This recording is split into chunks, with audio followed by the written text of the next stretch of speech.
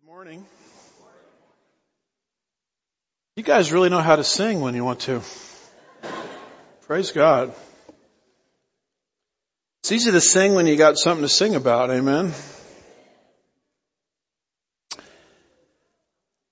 And hopefully by God's grace, we're going to talk about something that we should be singing about, the first fruits of the promise.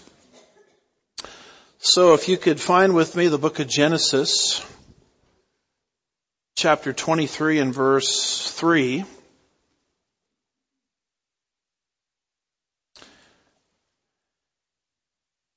Sort of having finished last week that pivotal chapter in Genesis 22, where Abraham's faith was so mightily tested. It concluded with the lineage leading to Rebekah. She will become a big deal in Genesis 24. But before we get to Genesis 24, we have to do Genesis what? 23. Which is a description of the death and burial of Abraham's wife, Sarah. It's probably one of those passages that most people read over very quickly. Most normal churches would probably just skip right over this. But you're really not in a normal church, amen? And we like to really dig into things and go through it verse by verse. Last week, Genesis 23, 1 and 2, we saw Sarah's death.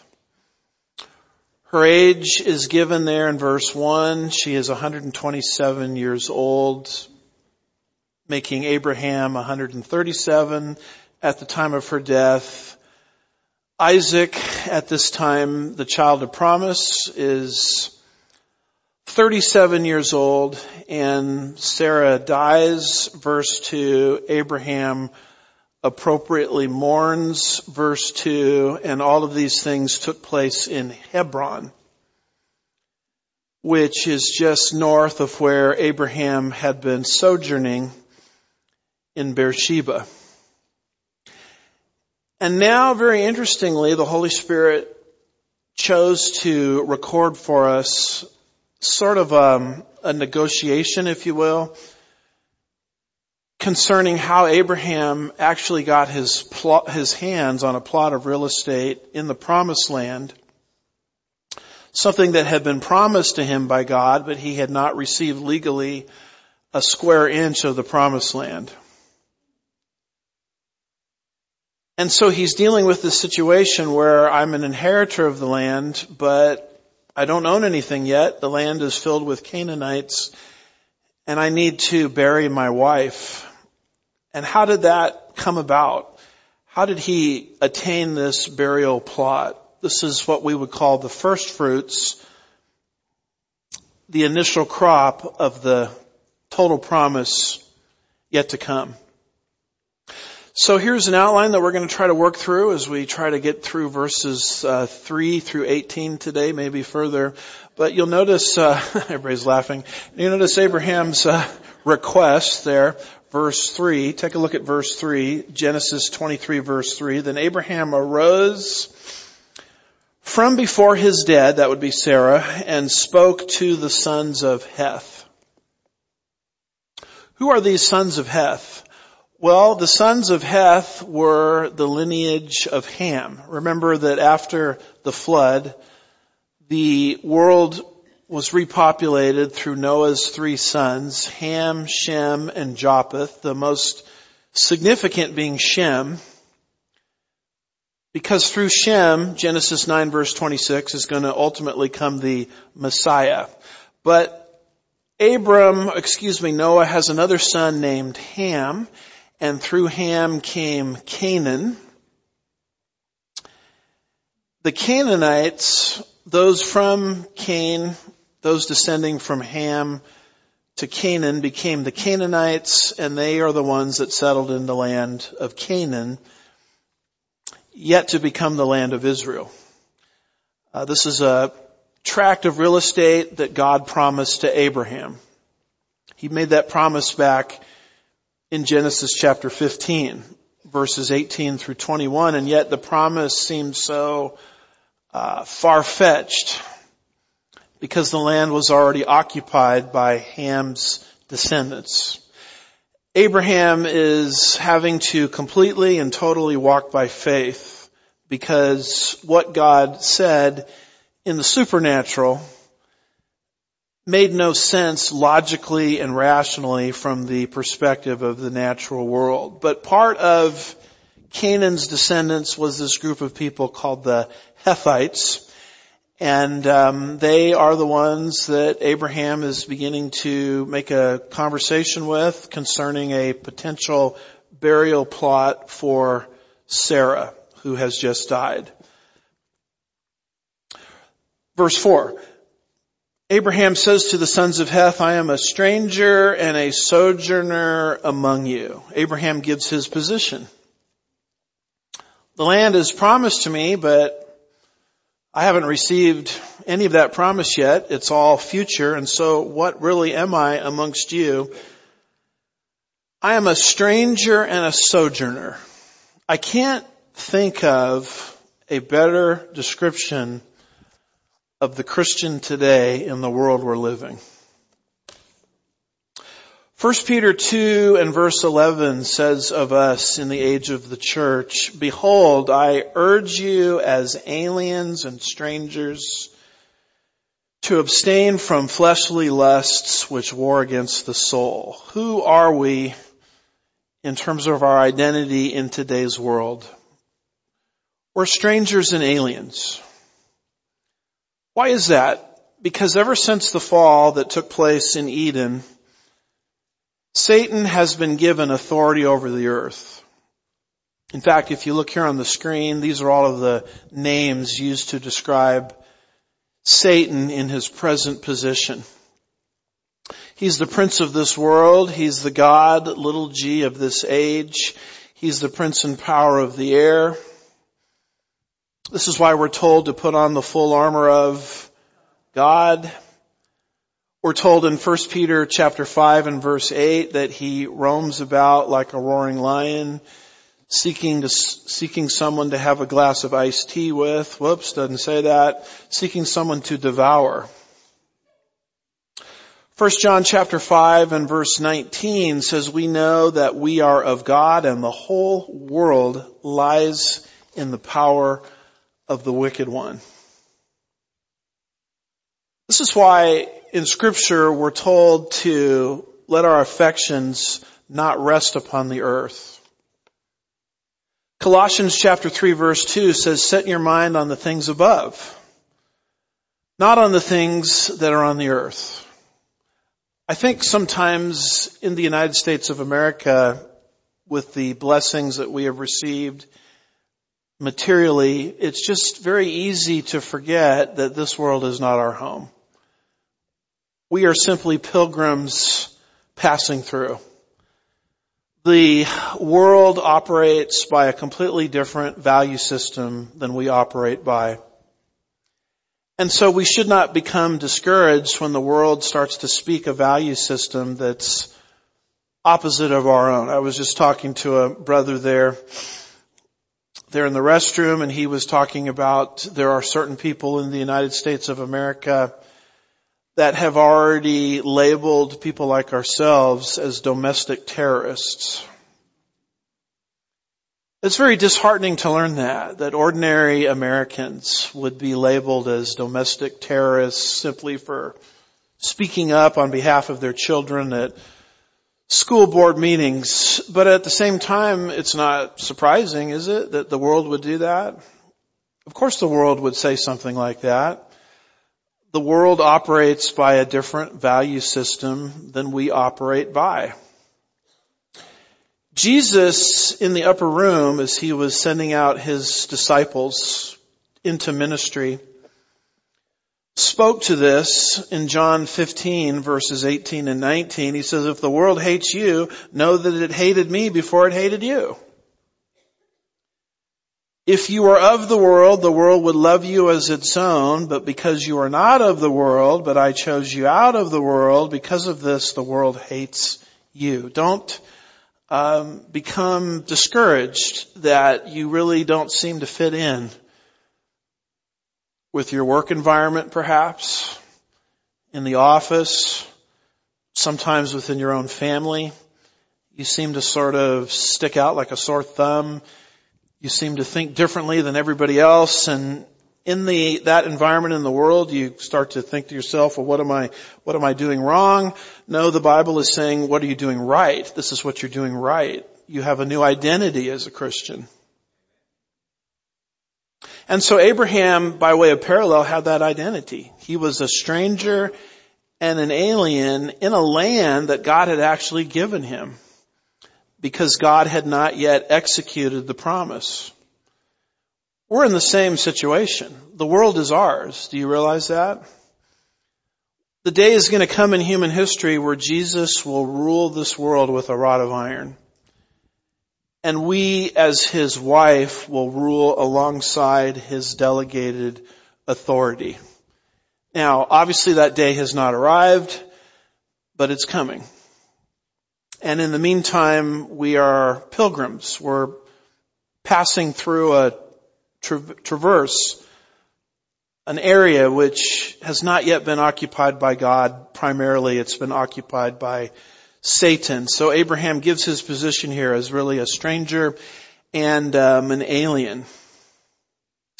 And then if you look down at verse 4, he says, not only am I a stranger and a sojourner among you, he says, give me a burial site that I may bury my dead. You'll notice this word buried. If you drop down to verse 19, it says, after this, Abraham buried his wife in the cave of Machpelah. Even in the New Testament, you'll find that the dead in Christ are buried. It says in Acts 8, verse 2, concerning Stephen, the first martyr of Christianity, the church age, it says, some devout men buried Stephen and made a loud lamentation over him. One of the reasons I bring up this subject of burial is that's a common question that I get. What is it, Pastor? Is it cremation or burial? I used to be sort of agnostic on that, not really taking a view on it. But I think the more that I've looked into this and studied it, God's proper method for the deceased Christian is not cremation, which actually comes from paganism, but it is burial. Now, when I say that, I realize that a lot of people are pushing the panic button. Oh no, we had Aunt so-and-so given over to the Neptune Society and her ashes are thrown into the ocean somewhere, and oh my goodness, I'm never going to see her again. No, cremation is not the unpardonable sin. God at the final resurrection is capable of recycling those ashes. So don't feel like because I take a position on burial or cremation that if you've cremated that somehow that's the unpardonable sin. But I am of the persuasion that if you're actually looking at this biblically, which is how you ought to look at every issue, the proper method of burial or the proper method for a deceased is burial rather than cremation. I don't find anybody in the Bible that is of God cremating anybody. I see that as mostly coming from Eastern religions, Eastern mysticism. And I'm fully aware that there's cost issues involved. But the article that convinced me of this, I would encourage you to look it up on your own. It's very well done. It goes through the arguments and the counter arguments, so all the perspectives are represented. It's an article by the late Norman Geisler, a well-known Christian apologist. And the title of it is From Ashes to Ashes. Is Burial the Only Christian Option? By Norman Geisler and Douglas Potter. And you can find that at equip www.equip.org. If you just Googled burial versus cremation, Norman Geisler, Geisler, I think they make a pretty good case after being very fair to the different sides that burial is more the method that's in keeping with God's Word. I bring that up because it says burial in the text, and that's a question that I get all of the time. You'll notice verses 5 and 6 where you have a response. First of all, verse 4, I am a stranger and a sojourner among you. And then Abraham says to these sons of Heth, these Canaanites dwelling in the land, give me a burial site among you that I may bury my dead, that would be Sarah, out of my sight. So, give me possession of part of the land, which is mine, but it hasn't been legally bequeathed to me yet, so that I can have a proper burial site for Sarah. And you drop down to verses 5 and 6, and Abraham's position is given. As the Hittites, we're going to find out later that these people are not just descendants of Heth, but they're actually Hittites. They give a response to Abraham's request. And we pick that up in verses 5 and 6. Notice this. The sons of Heth answered Abraham, saying to him, hear us, my Lord, you are a mighty prince among us.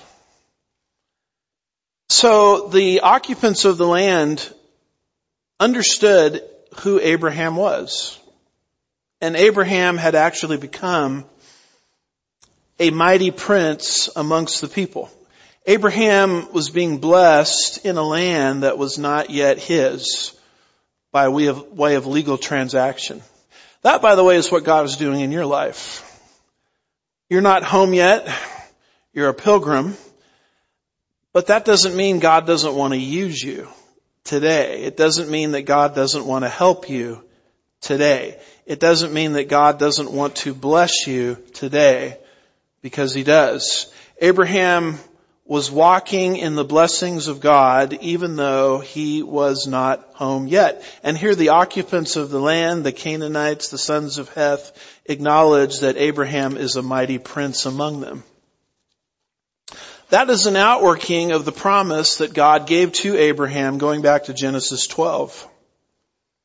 It says in Genesis 12 verse 2, God speaking to Abram, whose name at that time hadn't been changed, I will make you a great nation. I will bless you and make your name great. And so you shall be a blessing.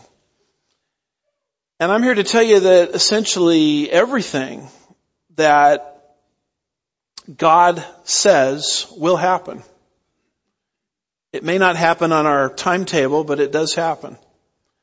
God said to Abraham, I'm going to make your name great, and that's what's happened. Chapter 12, I'll make your name great. By the time you get to chapter 23, the occupants of the land are acknowledging that Abraham is in fact a mighty prince amongst the people. It's interesting to me how Abraham's name is respected and revered today in the great religions of the world. Number 1, Christianity. Number 2, Judaism. Number 3, a religion that we would consider ultimately a false religion, but it's still a religion that influences the hearts and minds of people. Islam, Christianity, Judaism, Islam, those are the 3 big ones. It's interesting to me how in all 3, Abraham's name is respected and revered. It shows you that God cannot lie. He means what He says and says what He means. And when God makes a promise, it's just a matter of time before that promise is executed. And here you see it being executed even here as early as Genesis chapter 23. You look down at the second part of verse 6, and it says, bury your dead in the choicest of your graves. None of us will refuse his grave for burying your dead. Now, this kind of reads like a freebie. Yeah, just take whatever you want. But as I'll show you, this is not a freebie. It's the beginning of a negotiation process, which was common in the ancient Near East. More on that later. You go down to verses 7 through 9, and Abraham makes an offer. Notice what he says there in verse 7. So Abraham arose and bowed to the people of the land, the sons of Heth. If you drop down to verse 12, you'll see Abraham doing the exact same thing. Abraham bowed down before the people of the land. He doesn't come in, with his guns a-blazing.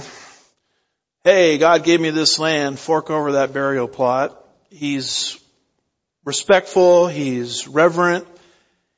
He understands that God may have promised him the land, but hasn't fulfilled the promise yet.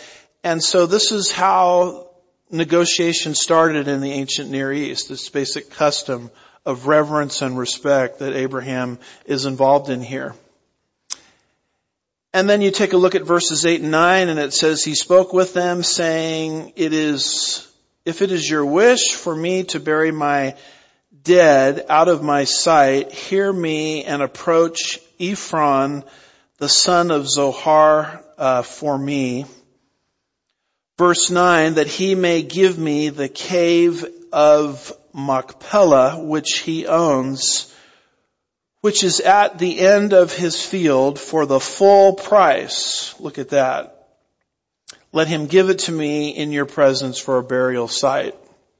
So basically Abraham offers to buy a cave, the cave of Machpelah.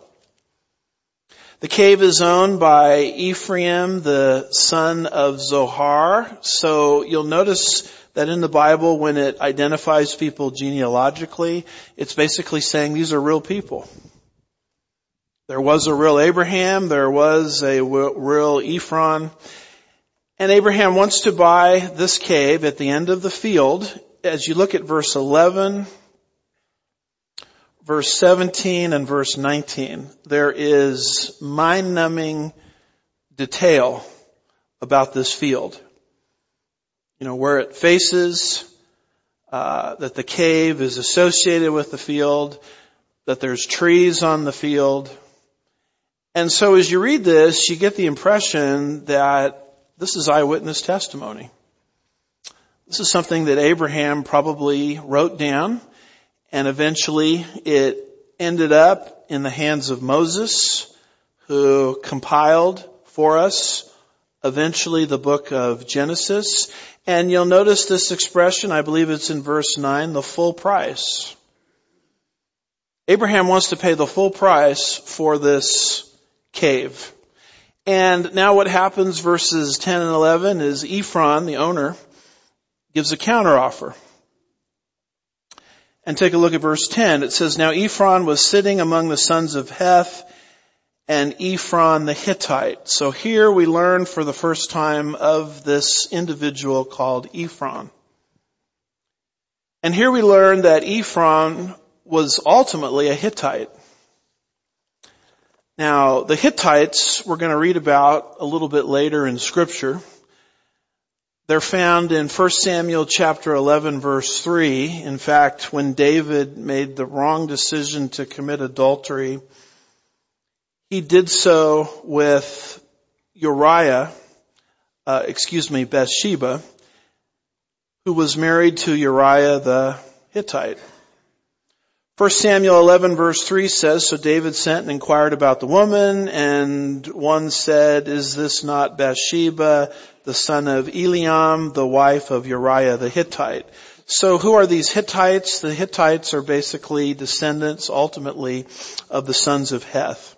So it is interesting to me how factually based and specific the Scripture is, giving all of these kinds of identities. You look at the second part of verse 10, and it says, he answered Abraham in the hearing of the sons of Heth, even of all who went in at the gate of this city. Now, you'll notice that this is a legal transaction that's happening here. This is happening in public. That's why it says hearing. In fact, it's happening at the gate. Now, when you study in the ancient Near East the concept of the gate of the city is where the heavy deals, negotiations, decisions took place. That's why it's so significant that in Genesis chapter 19 verse 1, Lot, who was in carnality, was sitting at the gate of the city of Sodom. He had arisen to a place of prominence within that wicked city. You'll see the same thing in the book of Ruth, chapter 4, where a very significant contract takes place. And at the beginning of that chapter it says, now Boaz went up to the gate and sat down there. So what is happening here is an actual real estate deal, if I can put it that way. It's taking place legally. It's taking place in public. And when you look at verse 11, you see Ephron, the owner of the cave, what he is actually offering. You have his counteroffer there in verse 11. He says, no, my Lord, hear me. I give you the field, and I give you the cave that is in it, in the presence of the sons of my people. I give it to you, bury your dead. Now, you read that, it kind of reads like the owner is saying, you can have it for free. But that's not true. Dr. Arnold Fruchtenbaum on this passage, verse 11, says, nay, my Lord, hear me, the field I give you and the cave that is therein. I give it to you in the presence of my children. I give it to you, bury your dead there. Dr. Fruchtenbaum says, here again is what appears to be an offer of a free place to bury, but the free offer was not intended to be taken seriously, because that was just the way things were done in the ancient Near East. Abraham understood that he was not to accept the offer as given. So the more you study the culture of the time period, the more you start to understand that this is actually the beginning, if you will, of a negotiation process. And so you drop down to, verses 12 and 13, where we have Abraham's counter offer. Verses 12 and 13 says, Abraham bowed before the land, the people of the land.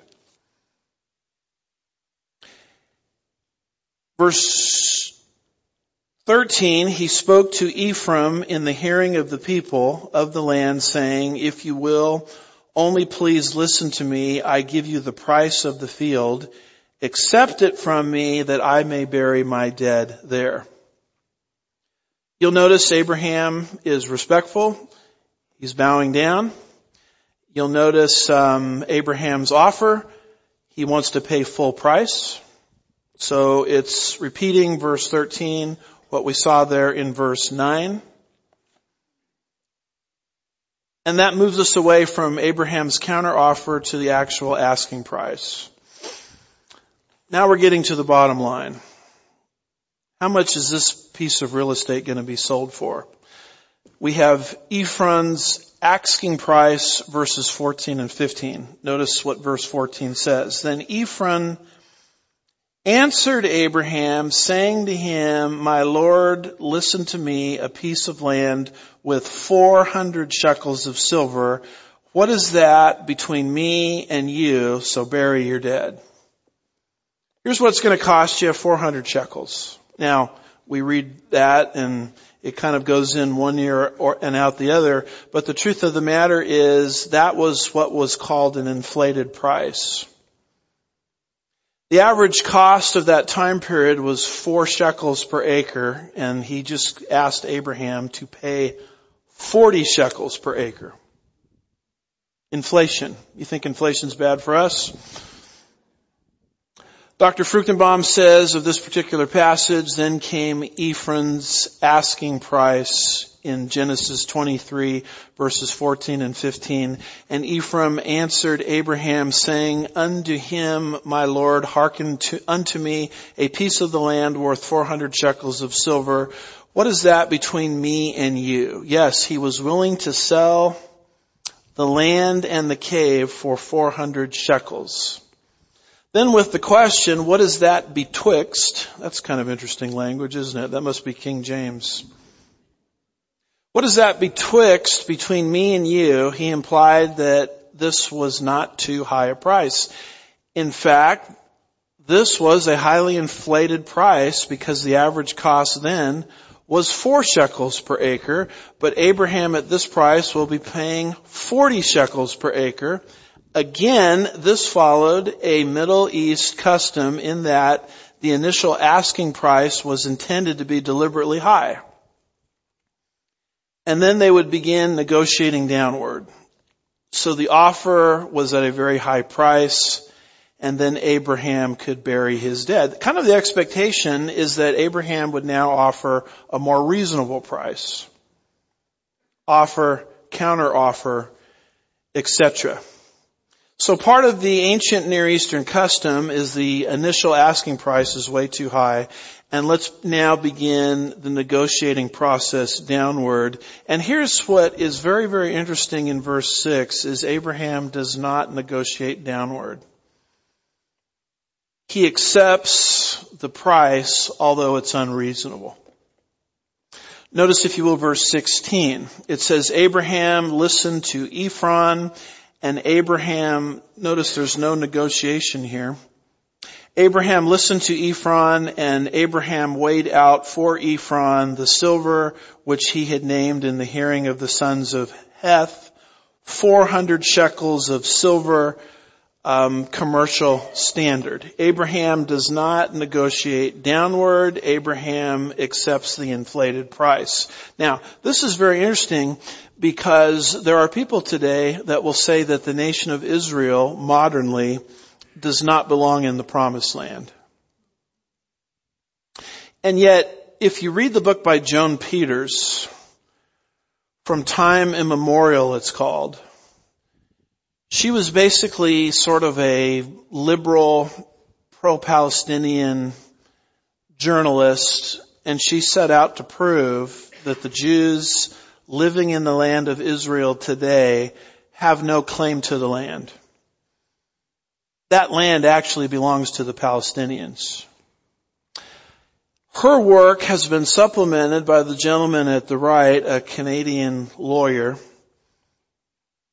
Jacques-Paul Gaultier, say that 5 times fast, a Canadian international lawyer who essentially set out to prove in a dissertation done at the University of Geneva that the Jews in the land today are there legally. And he, on his dissertation committee, had all hostile readers. And as someone that has gone through the dissertation process myself, when you're in that situation, you've got to be sure your ducks are in a row. And he produced a multi-100-page doctoral dissertation proving essentially what Joan Peters said from time immemorial, that you can say whatever you want about the nation of Israel. You can say anything you want about them politically that you don't like. Policy-wise, you may not like something, but here's something you can't say. You cannot say that the Jews in the land of Israel today are illegally occupying that land. Because when you listen to the media, they will repeat over and over again, illegal occupation. Illegal occupation. Both Peters and Jacques-Paul Gaultier have proven that the Jews in the land have done nothing illegal. In fact, that land is theirs. They have rightful ownership to the land. They use many legal proofs to get across their points, but one of the things they begin to talk about in these books is that the Jews prior to 1948 bought that land, which then was a swamp. And catch this, they bought it at highly inflated prices. They bought them at prices that were far beyond what the land at that time was worth. Now, of course, today it's worth much more because of what the nation of Israel has turned that land into in terms of a productive agriculture, productive economy. And so the Jews modernly bought that land pre-1948, which was Israel's War of Independence, at prices that were deliberately high and highly inflated. I find that a very interesting parallel because that's what Abraham is doing here. So he's involved here in this ancient Near custom, and he should have done a counter offer negotiating downward. He doesn't. He tells Ephron the Hittite that I'm going to take this land at its inflated price. Abraham accepts the inflated price. Now, you might ask yourself, well, why in the world would he do that? He's trying to demonstrate, I believe, that he's not beholden to anyone. Someone can't come along later, because this is all being done in public, right? This is at the gate. Someone can't come along later and say, you know what, that cave that you just bought for the burial of your wife, that's somehow illegitimate. It's somehow illegal. Nobody can make that argument against Abraham. You'll notice that he did the exact same thing in Genesis 14 verses 21 through 24 concerning the king of Sodom. Genesis 14 verse 21 says, the king of Sodom said to Abraham, give the people to me and take the goods yourself. The king of Sodom, obviously Sodom, a wicked civilization, the king basically said, take whatever you want. Now, most people in that circumstance would say, okay, I'll take things from the king of Sodom, but not Abraham. What Abraham says is, I will not take a thread of sandal or anything that is yours for fear you would say, I have made Abraham rich. In other words, king of Sodom, I don't want anything from you. Because I don't want people down the road to say, I'm rich because of you. I want people to say, I am rich because of the hand of God. There is, I believe, a New Testament parallel for us. Matthew chapter 6 verse 24 says, no one can serve two masters. For either he will hate the one and love the other, or he will be devoted to the one and despise the other. You cannot serve God and wealth. Our walk as Christians should be so upright. It should be so circumspect. It should be so free of any underhanded dealings that people can look at our life and say, you know, that life is blessed. Not because of the manipulation and the scheming of man, but because of the hand of God. Most people are trying so hard to get ahead that they're trampling on whoever they have to get ahead. That wasn't how Abraham is functioning here as he's walking by faith. He wants people to understand that his blessings come from the hand of God, to the point where he said to the king of Sodom, I don't really want anything from you. Even though the king of Sodom said to Abraham back in Genesis chapter 14, you can take whatever you want from me. Abraham said no. I mean, is that what you would do? Is that what I would do if confronted with that opportunity? Abraham has an opportunity to negotiate the price downward, but his trust is ultimately in God. He knows that God ultimately gave him the real estate called the land of Israel. So what's an inflated price? Not that big a problem at all. And it's interesting that this has a historical parallel in the modern state of Israel, who also paid highly inflated prices to purchase for themselves the land that we call the land of Israel. Now, I guarantee you that when you watch CNN, and I don't recommend you do, they will never bring this up. They will just keep repeating the refrain over and over again, illegal occupation. And as Hitler's population or propaganda minister said, if you repeat a lie long enough, people will believe it. Most people look at the land of Israel today and they think Israel must be doing something bad because they've done something illegal.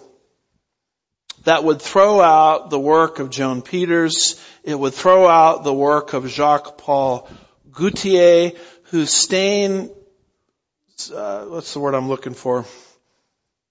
who patiently prove, there we go, just switch words, that Israel has done nothing wrong. Joan Peters is very interesting. She thought she would go over to Israel today and find all of this evidence that Israel is illegally there.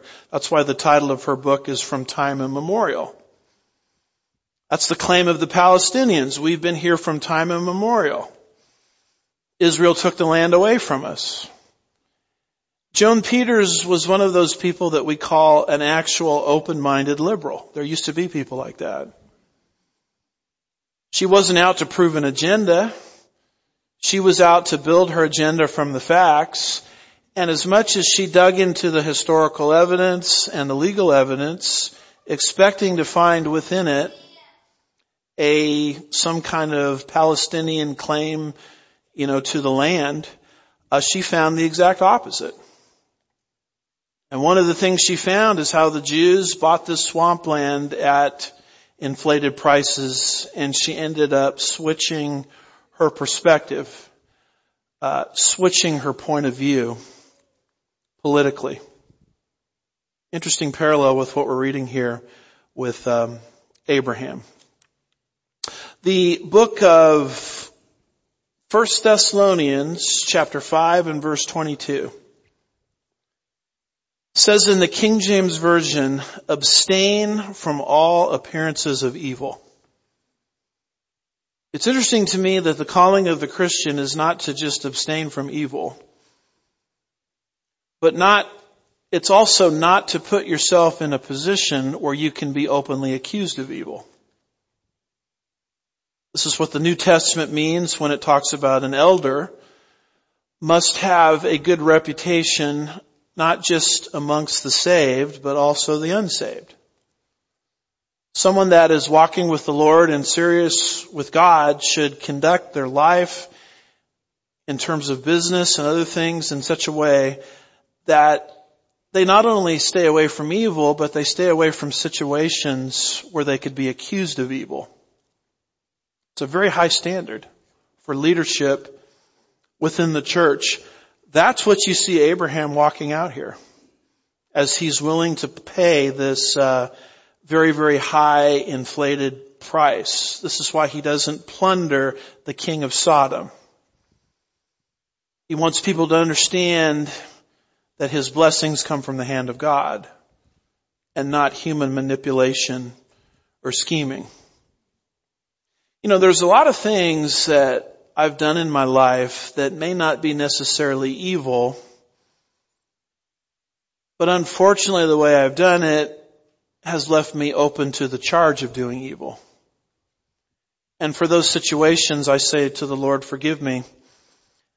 I should have conducted myself completely different, where even the charge of evil itself, even though what I did isn't evil, even the charge of evil itself would be deflated of its power.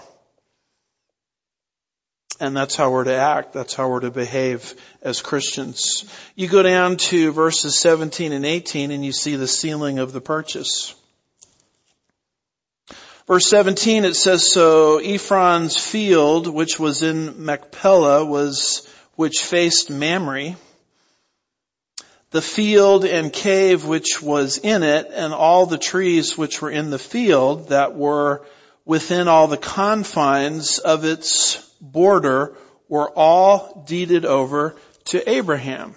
Notice the attention to detail. Field, cave, trees. Which direction the cave is facing. Gives you the impression that these things actually transpired. Now here's an interesting question. Abraham wants a cave. Why did he end up with a field? There's an actual reason for that. Dr. Fruchtenbaum says the reason was that Hittite law included feudal responsibilities for landowners. In that service to be rendered to kings by the landowner fell only if one purchased a complete lot, but not on someone who purchased only part of the lot. Therefore, if Abraham purchased only the cave, Ephron, the owner, would still have feudal responsibilities to the king regarding it. The Hittite law, now that's the legal code which was in existence around the time of Abraham. The Hittite law required the owner of a complete unit of the land to perform the king's ilku, say that 5 times fast, or feudal services. The reason Ephron did not want to sell only the cave is that he would still be obliged to render feudal services. Therefore, by getting rid of all of it, the whole unit, that would free him, that's the owner, from paying feudal responsibilities to the king for that section. So Abraham wants a cave and he ends up with a field and a cave. And you read that and you say, well, that's kind of strange, but it fits everything we know of the legal system of the day in the Hittite legal code, that if you own the field still, you were responsible to the king for certain services. And so Ephron wants to dump the whole thing. It's interesting here, at the end of the quote, he says, as part of the deed, he also mentioned the trees. And the mention of the trees is characteristic of Hittite business documents. It all fits well into the 2nd millennium BC. Why mention trees here? Why is it that he ends up with a whole field when all he wanted was a cave? Actually, the more you study the background of the day, what happened here fits the culture of Abraham. He's interacting with the Hittites. It fits everything we know of Hittite law. Gee, Pastor, you're boring me to death with all of this stuff. Is this relevant? Here's why it's relevant. It's relevant because you're living amongst a generation of children that are coming up. Your children and your grandchildren. And they don't believe that the Bible is historically true. They do not believe that what we are dealing with here in church is real history. Oh, this is just, spiritual stuff. I'm going to get real history from my public school. I'm going to get real history from my college professor. And you need to be in a position where you're being equipped by a pastor teacher to rescue the mind of your children or grandchildren, because if you don't know information like this, and they come home from school saying, hey, the teacher said this or the teacher said that, told me that the stories of the Bible are nothing more than, fairy tales and Jack and the Beanstalk and Veggie Tales, and the professor, the teacher, the school, they've got real history. If you're not being equipped with facts like this, you're caught flat-footed.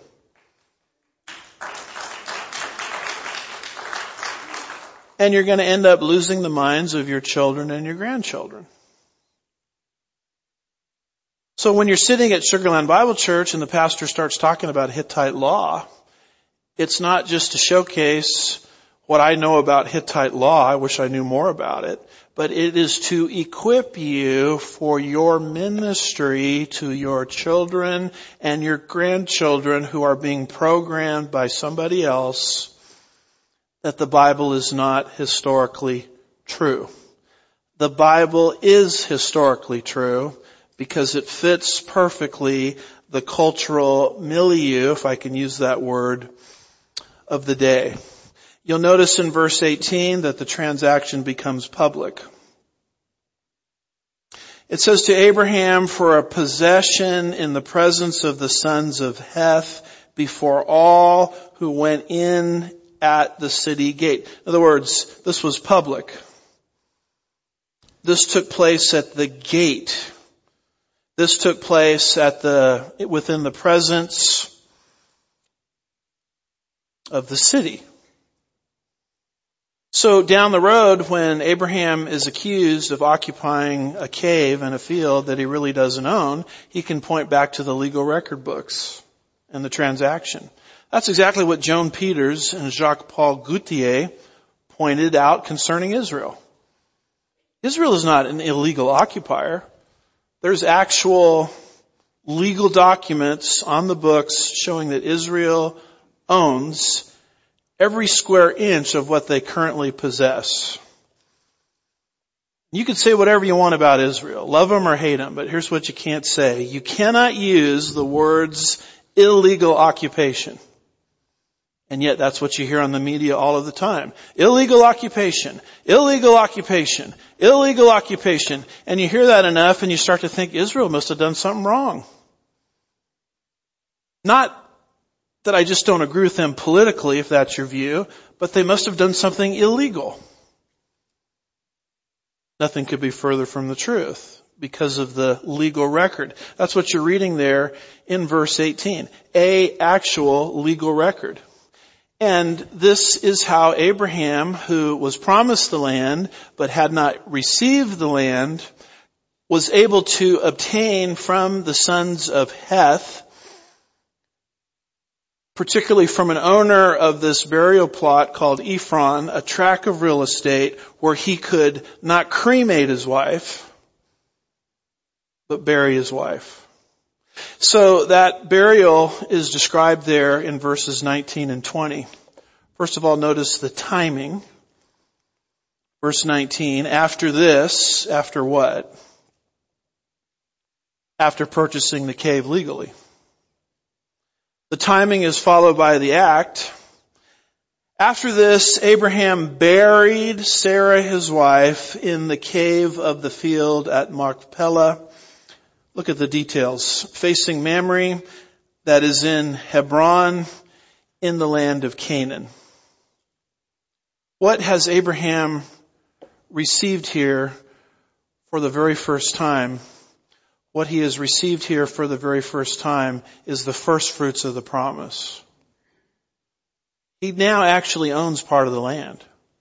Now, what he owns is small pickings compared to what's coming. He is promised ultimately by God a tract of real estate from modern day Egypt to modern day Iraq, from the Nile to the Euphrates. He certainly doesn't own that yet. He will one day in the millennial kingdom, but he owns a field. And the field has on it a very special cave where Abraham buried his 127-year-old spouse, mate, marital partner, after weeping for her at the beginning of the chapter. So we have the timing, the act, and then as you look down at verse 20, the very last verse in the chapter, so all you people laughing at me that we'd never make it this far, look at this. Verse, I stand fully vindicated. I'm going to break my arm to pat myself on the back. But don't celebrate yet, because there's a lot of information in verse 20. You see there, verse 20, Abraham's only land possession. It says, so the field and the cave that is in it were deeded over to Abraham. Deeded over because this was public, at the gate, in the presence of witnesses. This is legal fact. So the field and the cave that is in it were deeded over to Abraham for a burial site by the sons of Heth. What did Abraham just receive? The first fruits of the promise. What do you have right now as a Christian? You don't have the whole promise yet, but you've got the first fruits. God has made you promises that are yet to be fulfilled.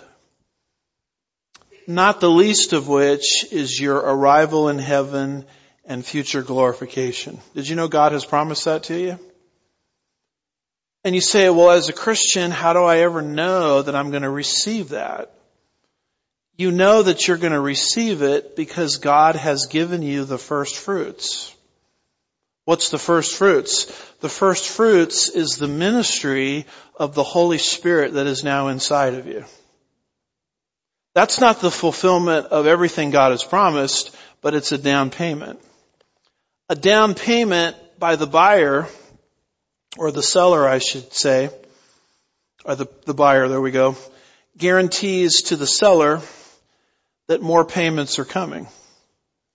I mean, you can know as a Christian beyond a shadow of a doubt that everything God has promised you in terms of heaven, future glorification, is going to be a reality because God already gave you a down payment through the ministry of the Holy Spirit. Philippians chapter 4 verse 6 says, "He who began a good work in you will complete it till the day of Christ Jesus." Has God begun a good work in you? I mean, do you ever see evidence of the Holy Spirit convicting you to stay away from certain things? Or encouraging you when you're distressed? Have you ever experienced the God of all comfort during an ordeal? Have you ever looked at the Bible and said, you know, I used to read that passage and I never understood it, but now I understand it? What is all of that? That's the work of the Holy Spirit in your life. And if God has already worked in your life through His ministry of the Holy Spirit and He's given you a down payment, does that not guarantee His promise to give to you not just a down payment, but everything He's promised to you? The Holy Spirit in our lives is called a down payment. It's in Ephesians 1:13 and 14, it says, "In Him you also, after listening to the message of truth, the gospel of your salvation, having also believed, you were sealed in Him with the Holy Spirit of promise, who was given as a pledge," down payment in other words, "of our inheritance, with a view to the redemption of God's own possession to the praise of His glory." That's Ephesians 1:13 and 14. Ephesians 4 verse 30 says, "Do not grieve the Holy Spirit of God, by whom you were sealed for the day of redemption." Well, how do I know that the day of redemption is going to arrive? Because God sealed the agreement with you by giving you the ministry of the Holy Spirit. That's why I've entitled this message, "The First Fruits of the Promise." That's what Abraham has here. In a land that's promised him, this is the first time he owns a legal part of it. Now, what he owns is small potatoes compared to what's coming. But he's got the first fruits. That's what you have as a Christian. You've got the first fruits, which is the ministry of the Spirit of God inside of you. Anytime the Holy Spirit convicts you, encourages you, comforts you, you say to the Lord, "Well, thank you, Lord. Because I know that it's your Spirit that's doing that inside of me." And that's just part one. That's just a down payment for what's coming. The lighter blue area is everything Abraham's going to possess. Obviously, Abraham doesn't possess all of that currently, but he owns a sliver, just like you do. Meaning that the complete picture, the total enchilada, or to adjust the cultural metaphor a little bit, the total shawarma is on the horizon. By the way, this piece of real estate is a big deal because many people are going to be buried here in the Bible. Charles Ryrie says not only Sarah, but Abraham, Isaac, Rebekah, Leah, Jacob were all buried there. God is putting into motion things that are going to be fulfilled later on in His Word. Do you remember where Abraham was from? He was from Ur of the Chaldeans. Why didn't Abraham just say, let's get our bones together and let's ship them back to Ur of the Chaldeans? After all, his family was there, right? We got a description of the family tree at the end of Genesis 22. I mean, that would have been very easy for him to do. Grab her bones, grab her body, put them in a box or however they did things back then and ship it back to Ur of the Chaldeans. Why go to the trouble of making sure she's buried in the land of Canaan to the point where you're paying a price that's too high? Why go to the trouble? Because Abraham walked by faith. That's why. He believed what God told him about the land. He believed that his future was in the land because that's what God said. It made no logical sense to him because the Canaanites and the sons of Heth and the Hittites and the Out-of-Sites and all of them, descendants of Canaan, descendants of Ham, were occupying the land, but God said the whole thing is yours one day. So Abraham steps out in faith and says, well, if the whole thing is mine one day, I better buy this cave, and I got a field in the process in this land. It's kind of like Joseph, who at the end of the book of Genesis would have Jacob's bones transferred from Egypt to the same cave. I mean, why didn't Joseph just say, let's bury Jacob, let's just bury him here in Egypt? Why go to the trouble of shipping his bones back to this cave? Because Joseph was walking by faith.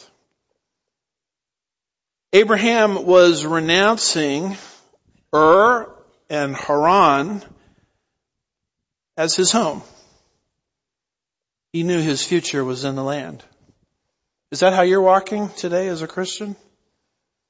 I mean, is the presence of God so real in your life via the ministry of the Holy Spirit that you can instinctively and intuitively look at this wicked and perverse generation and the world in which it lives and say to yourself, you know what, I'm down, but I'm not out. I may be discouraged, but I'm not defeated because this world is not my home.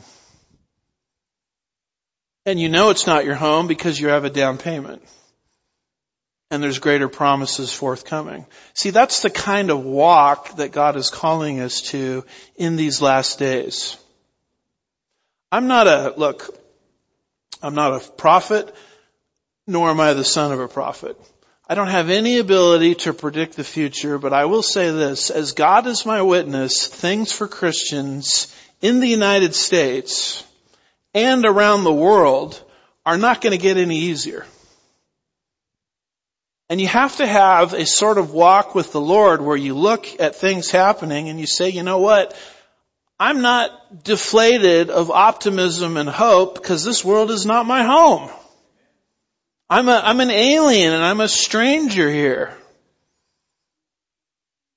And I know God is going to execute everything He promised to me because I have a down payment through the ministry of the Holy Spirit.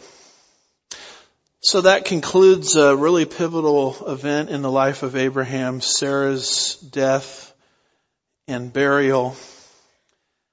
Next week we get into a happier subject, which is a marriage between Isaac, the son that God spared in Genesis 22, and someone whose lineage has already been introduced to us at the end of Genesis 22, someone named Rebekah. This marriage is a big deal because if you don't have an Isaac and a Rebekah, you don't have a Jacob. And if you don't have a Jacob, you don't have the 12 tribes. And if you don't have the 12 tribes, you don't have a very special tribe, the tribe of Judah. Genesis 49 verse 10, through which will come Jesus Christ to the earth. So for next week, I would invite you to read Genesis 24 in preparation for that. You'll notice that a death had to happen before Abraham received the first fruits. Did you see that? Sarah dies, so he gets the first fruits of the field in the cave. You see the parallel with Jesus? Unless Jesus had died 2,000 years ago on the cross, you would not have the first fruits of the Spirit that you now possess. And so we conclude all of our lessons, particularly in the main service, with the gospel. The gospel is the death, burial, resurrection, and ascension of Jesus Christ. It has nothing to do with our performance. It has to do with what God did 2,000 years ago. Christianity is not a doing belief system. It is a done belief system. Jesus did it all 2,000 years ago. The only thing we're left to do is to receive what he has given to us as a free gift. And you can't receive a gift from God, according to Romans 4 verses 4 and 5, when you're trying to work for your gift. I mean, if you're working for your gift, that means the gift is not a gift. It's something you earned. And the only way to receive a gift from God, according to Romans 4 verses 4 and 5, is to believe in the one that he has sent. That's Jesus Christ. Believe is another way of saying trust, reliance upon. The Spirit convicts the unbeliever of their need to do this. They respond through volition, human free will, by trusting what Jesus has done in their place. And just like that, they're positionally made a brand new child of God. And if that weren't enough, at the point of salvation, God gives you the first fruits, which is the Holy Spirit. First fruits is the initial part of the crop that comes in, guaranteeing the rest of the crop. That's why the Spirit of God is called the down payment. You receive that instantaneously, not from a church, not from a denomination, not from a man, not from a motivational speaker, but from God himself. When the lost sinner will place their trust in Jesus for their eternity and the safekeeping of their soul. Our exhortation for anybody within the sound of my voice, either in the building, listening online, listening after the fact, via archive that's never done this, is to respond to that convicting ministry of the Holy Spirit. And once that happens, you're a brand new child of God. And God loves you so much that he's even given to you into your life the ministry of the Holy Spirit. Your body has become the temple of the Holy Spirit. And God says, I did that for you because I love you so much that I wanted you to have a down payment so your faith could be built, that God will fulfill everything else he has promised to do for you in your word. In his word, you can receive Christ now, even as I'm speaking. If it's something that you need more explanation on, I'm available after the service to talk. Shall we pray? Lord, we're grateful for even this passage, which sort of seems obscure to us, but yet when studied in light of your illuminating ministry of the Holy Spirit, it speaks directly into our lives. Help us to walk these principles out this week. We'll be careful to give you all the praise and the glory. We ask these things in Jesus' name. And God's people said,